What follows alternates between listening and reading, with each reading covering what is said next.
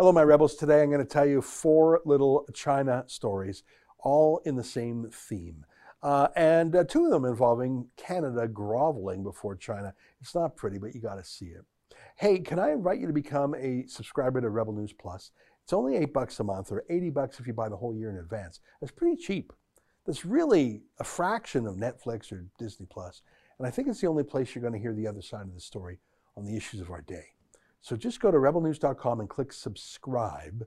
And by the way, besides getting the video version of this podcast, and also shows from David Menzies, Sheila Gunn Reid, Andrew Chapanos, it's also an important way to help us stay independent because we don't take a dime from Trudeau, and it shows.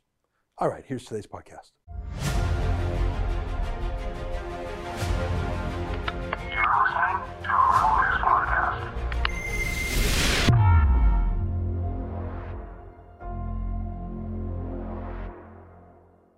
Tonight, with Trump out of the way, China flexes its muscles and Canada bows down low. It's February 9th, and this is the Ezra Levant Show. Why should others go to jail when you're the biggest carbon consumer I know? There's 8,500 customers here, and you won't give them an answer. The only thing I have to say to the government about why I publish it is because it's my bloody right to do so.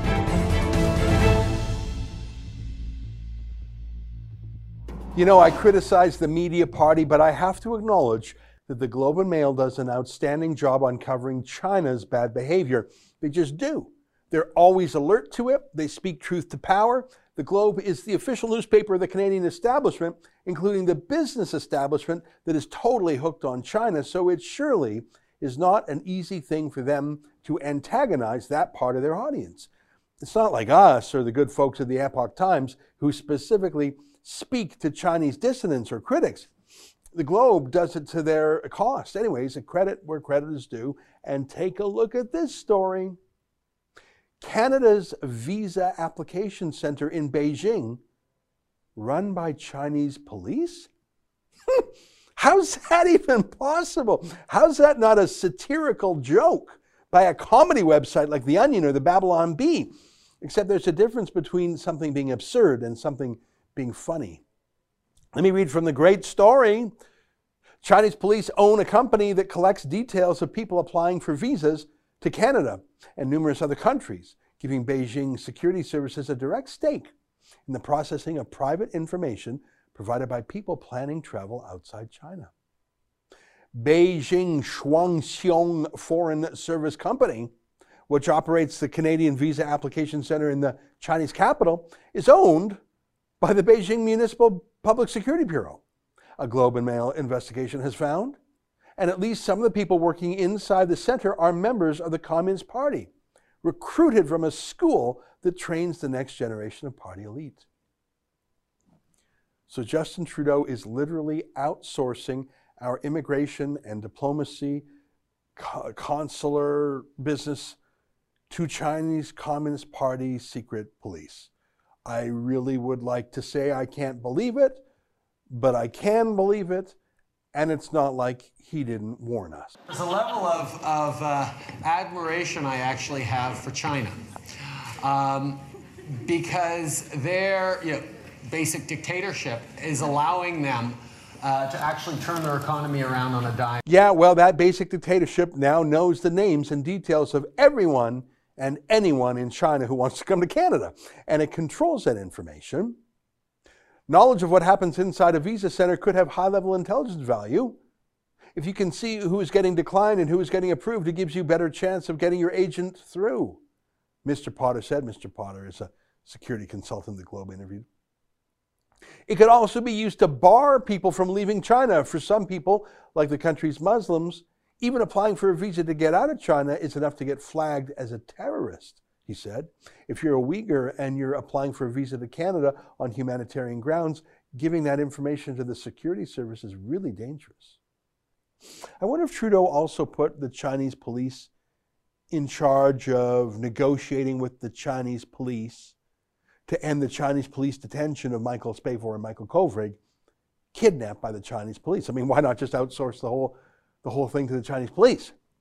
But rather than ripping up that contract with the Chinese police, or I don't know, issuing a statement saying they're investigating. Trudeau this week issued a strongly worded apology. I'm not even kidding. Someone somewhere made a t-shirt that said Wuhan Clan instead of Wu-Tang Clan. Now, if you're over 50, you might not know the Wu-Tang Clan. It was a rap group in the US. Actually, it's about 20 years old. They had a bit of a sense of humor. This guy's rap name is ODB, which is more polite than his full name, Old Dirty Bastard. I think it might be a stage name. I think there's a chance that maybe his mama did not, in fact, give him that name. Here's ODB. Baby, baby, come on, baby, come on, baby, come on. Yeah, so there's nothing remotely Chinese about the Wu-Tang Clan except their funny name, and they were sort of funny rappers, and someone thought it was funny to make a shirt saying Wuhan Clan instead of Wu-Tang Clan. So they made some shirts. And that is the end of the story. It's not racist. It's not mean. It's replacing Wu-Tang with Wuhan. And that's about it, really. But look at this. This is a statement from the Embassy of Canada. The Embassy of Canada wishes to convey our sincere regret that the private production of t-shirts for embassy staff featuring Wuhan and the logo of a popular hip-hop group has offended public sentiment in China. These t-shirts were not produced to make any statement, political or otherwise, and we regret the offense they have caused. I'm serious, they apologized in a groveling apology. China has had the two Michaels in captivity for 792 days. 792 days. And we're apologizing to them for a goofy t-shirt that someone made riffing on the word Wu-Tang Clan. Oh, and that's not enough. Here's a Chinese English language propaganda newspaper called Global Times. It's the mouthpiece for the Communist Party of China for foreign affairs matters, published in English. It's not for Chinese people to read, it's for the world's diplomats to read. And their headline is, Canada should take diplomats' Wuhan bat t-shirt incident as a warning, Chinese foreign minister. Now I'm going to read this entire story to you. It takes about 2 minutes to read, but I want to show you how insane the Chinese Communist Party is, how obsessed they are with saving face, how hypersensitive and brittle they are, how fake their outrage is, and how they're so obviously complaining in bad faith, but finally, how they are spying on everyone in the Canadian Embassy who ought to know better, really. I mean, every single word you say in China or write or text or surf on the web is being read in real time by Chinese spies. Let me read this article. Canada should take its diplomats' Wuhan bat t-shirt incident as a warning to ensure similar things do not happen again, the Chinese Foreign Ministry said, after the Canadian Embassy in Beijing admitted the t-shirt had caused offense to the Chinese people. Chad Hensler, a staff member of the Canadian Embassy in China, placed an order for t-shirts emblazoned with a bat-like image around the words Wuhan in May 2020, which sparked outrage among Chinese netizens when the incident was disclosed recently. The Canadian Embassy on Sunday issued a statement saying that the embassy wanted to convey sincere regret that the incident offended public sentiment in China. These t-shirts were not produced to make any statement, political or otherwise, and we regret the offense they may have caused, the statement said. Chinese Foreign Ministry spokesperson Wang Wenbin said at Monday's media briefing that China has noted that the Canadian Embassy in China admitted the Canadian diplomat's behavior offended the Chinese people. Canada should take it as a warning to ensure that such incidents won't happen again, Wang said. A spokesperson for Canada's Foreign Service last week called the incident a misunderstanding, but Wang did not buy it, saying the excuse was unconvincing and Canada should provide a clear explanation to China as soon as possible. A source close to the matter, gee, I wonder who that is, told the Global Times exclusively that the Canadian diplomat involved had deceived the Chinese t-shirt maker and deliberately planned to conceal his ill-intentioned motive since May 2020 when he placed the order. He had sought companies that produced t-shirts with cultural symbols as early as in May. And after he contacted one Chinese e-commerce firm, he had hesitated to provide the image to be printed on the t-shirts. It was only in July when the Chinese company urged him to provide the image for printing that he did so, the source said. Look at that detail there. They're spying on him, obviously, They're spying on every single person in the embassy, obviously. Spying on every phone call he makes, every email he sends, every website he goes to, obviously. Look at that. And that doesn't get a word of objection from our embassy. Maybe Trudeau will apologize to China again.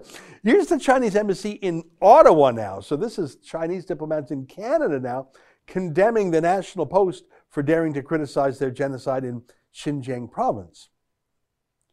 The spokesperson of the Chinese embassy in Canada sent a letter to the National Post refuting the unwarranted comments on Xinjiang-related issues. Recently, the National Post published an article entitled "Why China's Actions in Xinjiang Are Being Called Genocide," which ignores the facts, unscrupulously concocts and hypes up lies such as genocide and forced labor, and seriously misleads the public. China firmly opposes this. I would like to make the following points, blah, blah, blah, blah, blah. Now, I'm not going to go through it all. You can find it on their propaganda page if you're curious. I think they're wrong. I think they're not telling the truth. I think they're lying, in fact. But look, reasonable people can disagree and debate any policy issue. It's probably legitimate diplomacy for the Embassy of China to try to rebut a criticism of China made in a national newspaper in Canada. Sure, marshal your facts and arguments. It's something China isn't usually good at since they're not used to a free press back in China. But yeah, have at it. That's fair enough. But at the bottom, they say this: "We call on relevant Canadian media to abide by professional ethics, respect facts, distinguish right from wrong, and do more to promote China-Canadian friendship and mutual understanding between the two peoples, instead of being used by anti-China forces as a platform for disseminating disinformation, attacking and slandering China." Now, I wouldn't call that a real threat. A threat usually ends with an "or else." I'm sure the National Post has been completely hacked by China. I'm sure every word they say is being read in real time by the Chinese army. I wouldn't call that a threat. I'd say it's more of a command and instruction. They're instructing Canadian journalists to be more submissive and more obedient, maybe a bit more like Justin Trudeau himself. Or maybe a bit more like Joe Biden. I probably spent more time with Xi Jinping, I'm told, than any world leader has, because I had 24, 25 hours of private meetings with him when I was vice president, traveled 17,000 miles with him. I know him pretty well. There's a lot to talk about. A lot to talk about, a whole lot to talk about. And he's very bright, he's very tough. He doesn't have, and I don't mean as a criticism, just a reality, he doesn't have a democratic small d bone in his body. Yeah, holy cow. That U.S. election, some people dispute that Donald Trump lost it. But no one can dispute that China's Xi Jinping won it. Stay with us for more.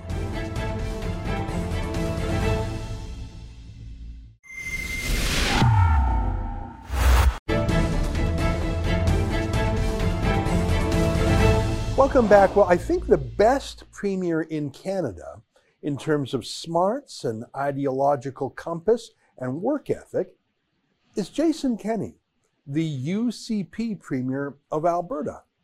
But I think the province that has the most challenges, the most problems, many of them quite unfair, is also Alberta. Alberta, which was once the prize of the country economically and in so many other ways, has for some years now had every devil bedevil it, including a war on oil and pipelines, first from Rachel Notley and then by Justin Trudeau, compounded with everything from wildfires to now a hostile U.S. president. It is tough going there. Joining us now via Skype from Edmonton to talk about the challenges faced by Jason Kenney, both external and the odd own goal, it's our friend Lauren Gunter, senior columnist at the Edmonton Sun. Great to see you again, Lauren. Thank you very much for being here. You and I have both known Jason Kenney for quite a while. I used to be from Alberta myself. I think he's got the brain power and the horsepower to be the best premier, but my God, he's got a tough job, doesn't he? Tougher than any other premier, I put it. Yeah, no question on both of those counts. He is, as near as I can tell, the smartest politician leading a government in the country at the moment, and he has the government that's facing the most problems, and a lot of the problems are beyond their control.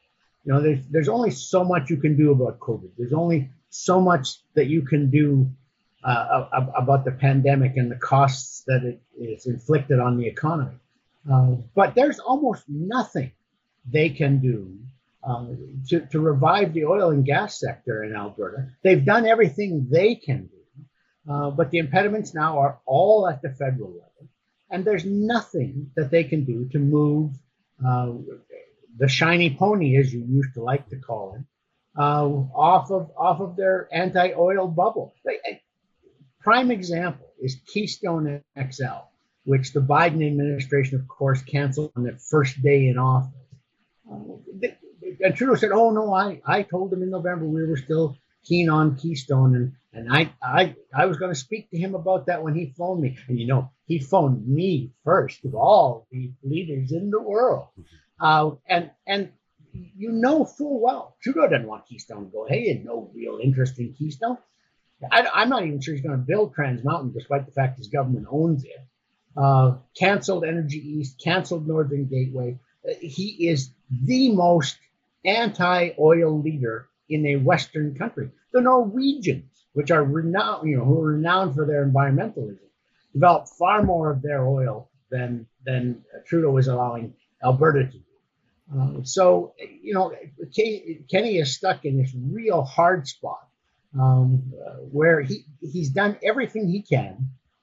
Oil prices are slowly creeping up. I noticed that this week, the best quality of oil has crept up over $60 US a barrel, which is great news. But there's nothing we can do about it because we're not being allowed to ship our bitumen or our oil anywhere except by train and sometimes by truck. Yeah. Well, I remember when I first discovered that terrifying word used by foreign-based environmental groups, demarketing, marketing with a DE at front, demarketing.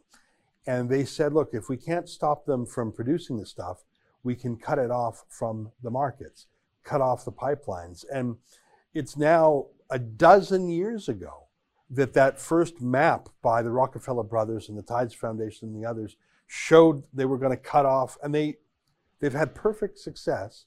And all the radicals who produced that document have actually been embedded in the Liberal government, in ministers' offices and the PMO itself. Gerald Butts, of course, being the key architect. He's gone, but he's still involved. I find it very sad for the province that was once the mightiest of all. It's being cut down to size, as you say, but through no fault of its own. I want to talk a little bit about your article in the Edmonton Sun called Park's Coal Mining Fiascos, an indication of how out of touch UCP is with the voter base. Now let's talk about that a little bit, because I think the lockdown issue, I think Jason Kenney has been the lightest touch when it comes to lockdowns. I mean, Quebec literally has curfews, like parents giving children curfews. They have curfews, 8 p.m. They treat innocent people like guilty people. It's madness.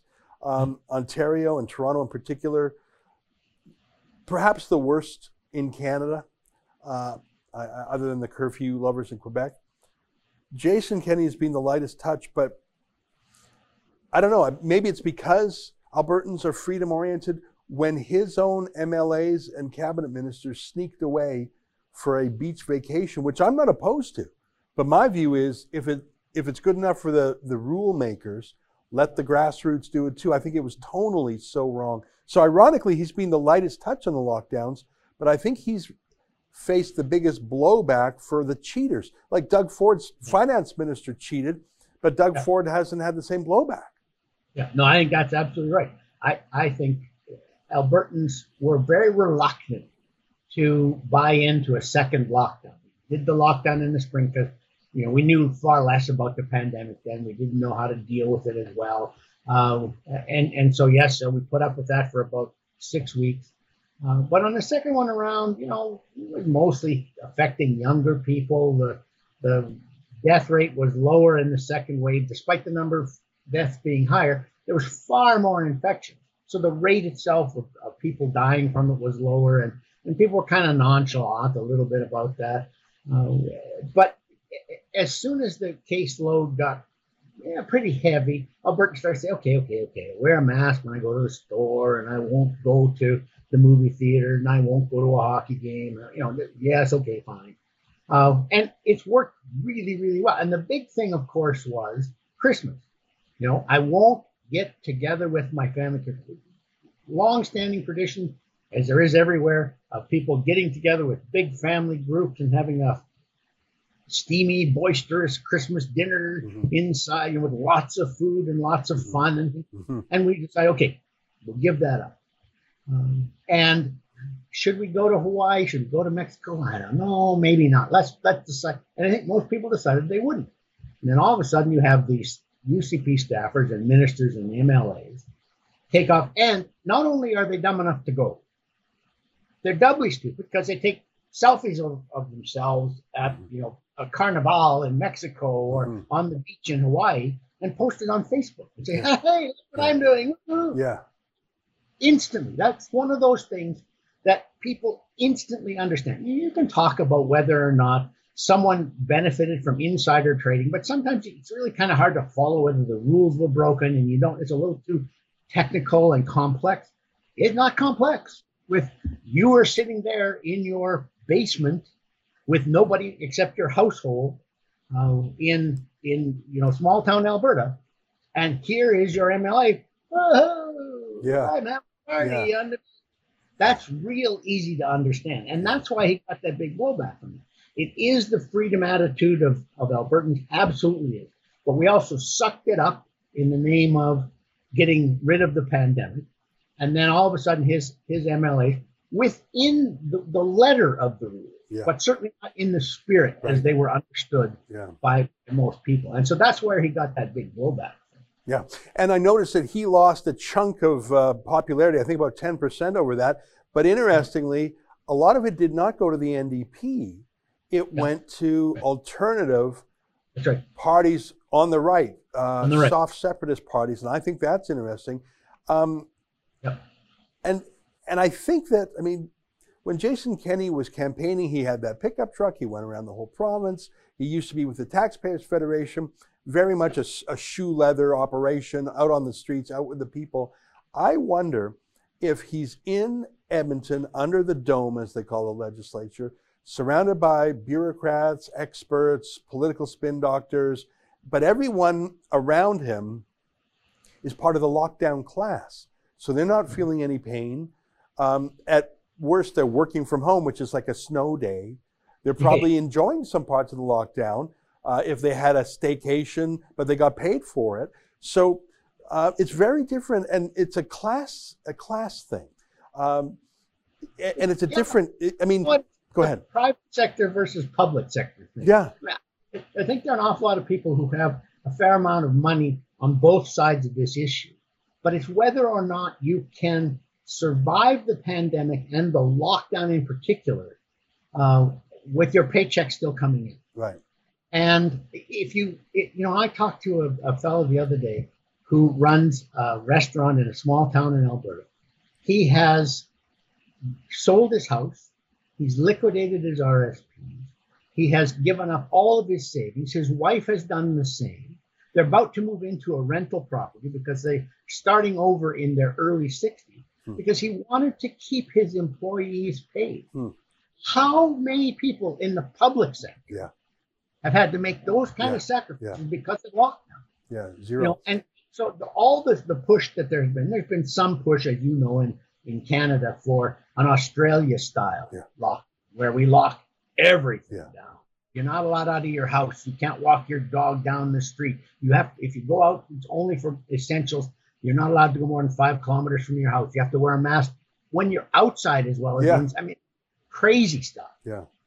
And all of that push, I guarantee everybody who's in favor of that is somebody who has a paycheck coming in on a regular. Yeah, absolutely.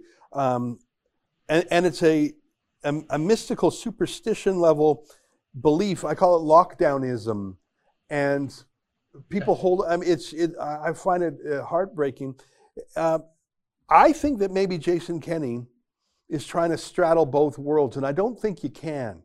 I think you go either full lockdown, like Doug Ford, John Tory, Quebec does, or you embrace freedom, like Florida's DeSantis, South Dakota's Kristi Noem. I don't think you can have it halfway. I mean, by the way, Ron DeSantis and Kristi Noem, they still, they're not anti-masks. They're just saying we're not going to force you on these things. I don't know. I think that even Jason Kenney himself could be overwhelmed by the public health deep state. I think he did find a good balance. And he was lucky, too, in that his provincial officer of health, Dina Hinshaw, is also a very good Albertan. And she understands that we're basically averse to lockdown. So they together worked pretty well at finding, I think, what was a pretty good balance. They had to release us a little bit on February the 8th because the numbers have come down so precipitously. In early December, when we were at the worst, our average over 7 days for new infection was almost 1,900 a day. Now it's 300 a day. You have to release people. You have to say, okay, you can go back to restaurants a little bit. You can go back to the gym a little bit. You can have some more activities.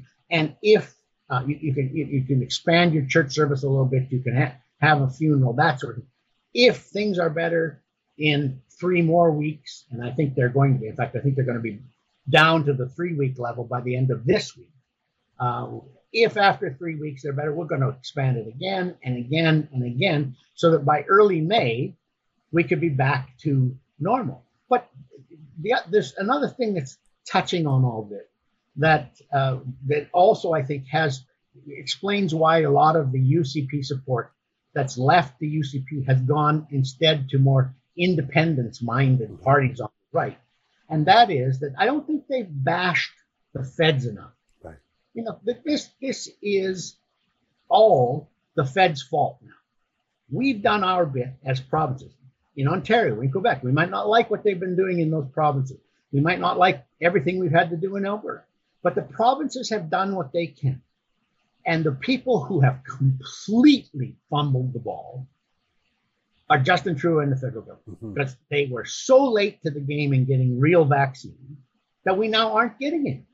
And you're watching the Americans inoculating about 2 million people a day. The equivalent in Canada, of course, would be around 200,000 a day. We're not even coming close to that. We're not even a tenth of that because the feds can't get vaccines. And this morning, the provinces got another notice from the federal government. I haven't seen it in the news yet, saying that, well, Pfizer has decided that even its lower level of doses that it's shipping, it's now counting each vial as 6 doses rather than 5. The original agreement with the Fed was for 5 doses per vial. And it's very important to understand that if Pfizer says you're getting the same amount per vial, but you have to get 6 doses out of this rather than 5, and now we're sending you a reduced number anyway, you're talking about maybe a 40% reduction from the original total. And that means that we're going to be the end of the year before we're talking about widespread vaccinations in Alberta. And The Economist magazine now thinks Canada alone among the G7 will be middle of 2022 before it's reached widespread vaccination.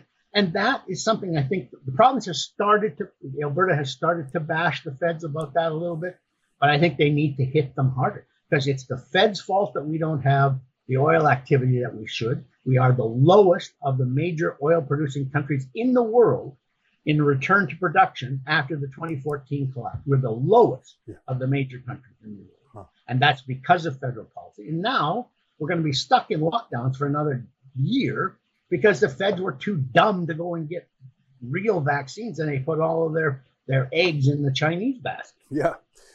I got one last question for you, Lauren. And by the way, thanks so much for taking so much time. But you made me think, you talk about bashing the feds, and of course, every provincial premier, that's a go-to. But in Alberta, there really are some legitimate grievances, I believe. Every province has its grievances, but I think Albertans are most acute. But there's one thing I can't help but notice, and I tell you this is not from any personal animus. I don't know if you heard the quiz I like to give people. I say, don't Google it. Can you tell me who the Conservative Party's health critic is? And some people get that one. It's Michelle Rempel. I say, can you tell me who the Conservative Party's foreign critic is? Their defense critic, their critic for transport, the flying rules. And no one yet has got more than one of them right. Well, their critic for innovation and science lives 5 houses down the block. Okay, so that, you know, I asked a friend of mine who lives in Calgary Center, who's the energy critic. Right, exactly. It was his MP, he didn't even know it. And the point I make by that quiz is not to embarrass people, the opposite, because I asked that of people who are very savvy, follow the news very closely. I asked that to your colleague, Laurie Goldstein of the Toronto Sun. He got 3 in a row he couldn't do. And my point was, Laurie, you're smarter than your average bear. It's not you. It's that these critics are silent, either by strategy or by practice or something. And so you say Jason Kenney ought to fight the Fed stronger. I agree. But where is the Conservative Party of Canada? We hear Erin O'Toole talk about vaccine bungling. Okay, got it. Yeah. But that's more saying we would be more competent than them. That's not a philosophical disagreement.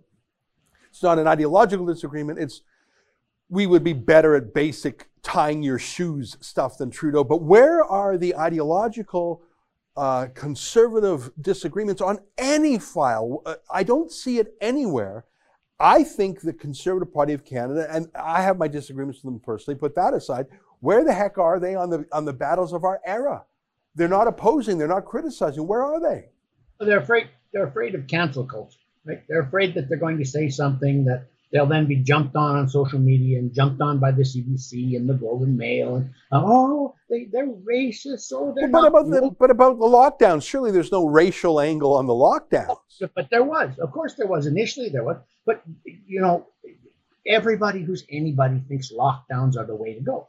So you've got to get over this. I remember one time a fellow who had worked for Wacky Bennett when Bennett was the premier of BC in the 50s and 60s. And this guy was now retired, and I'd met him doing something for Alberta Report magazine back in the 90s.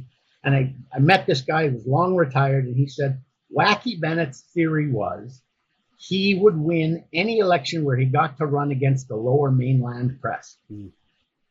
And so he would go out into the Kamloops and Prince George and in the interior of BC, and he would say, you've got to send my government back there, or all of those people in Vancouver and Victoria are going to be telling you how to run your life.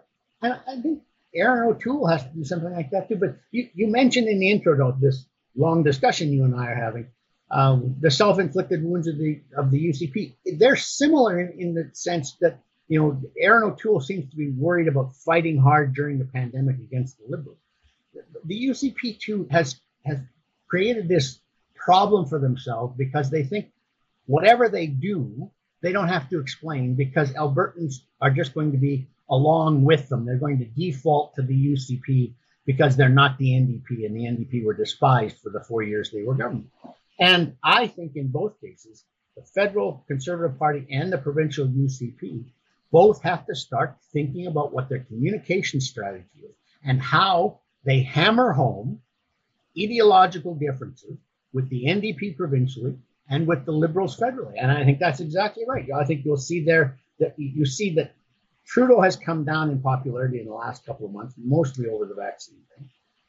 But Erin O'Toole has not benefited from that. The Conservatives have not come up in the polls, neither has O'Toole. And I think that's because, as you say, they're largely silent. They're invisible. I don't know what they're doing.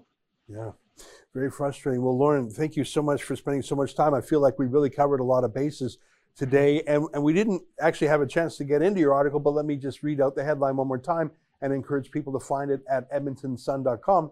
The headline is Parks, Coal Mining Fiascos, and Indication of How Out of Touch UCP is with the voter base. So much in there too. Great to see you again, my friend. Stay healthy and optimistic and upbeat and keep up the fight. Will do, you too. All right. There you have it. Lauren Gunter, Edmonton Sun. Stay with us. More ahead.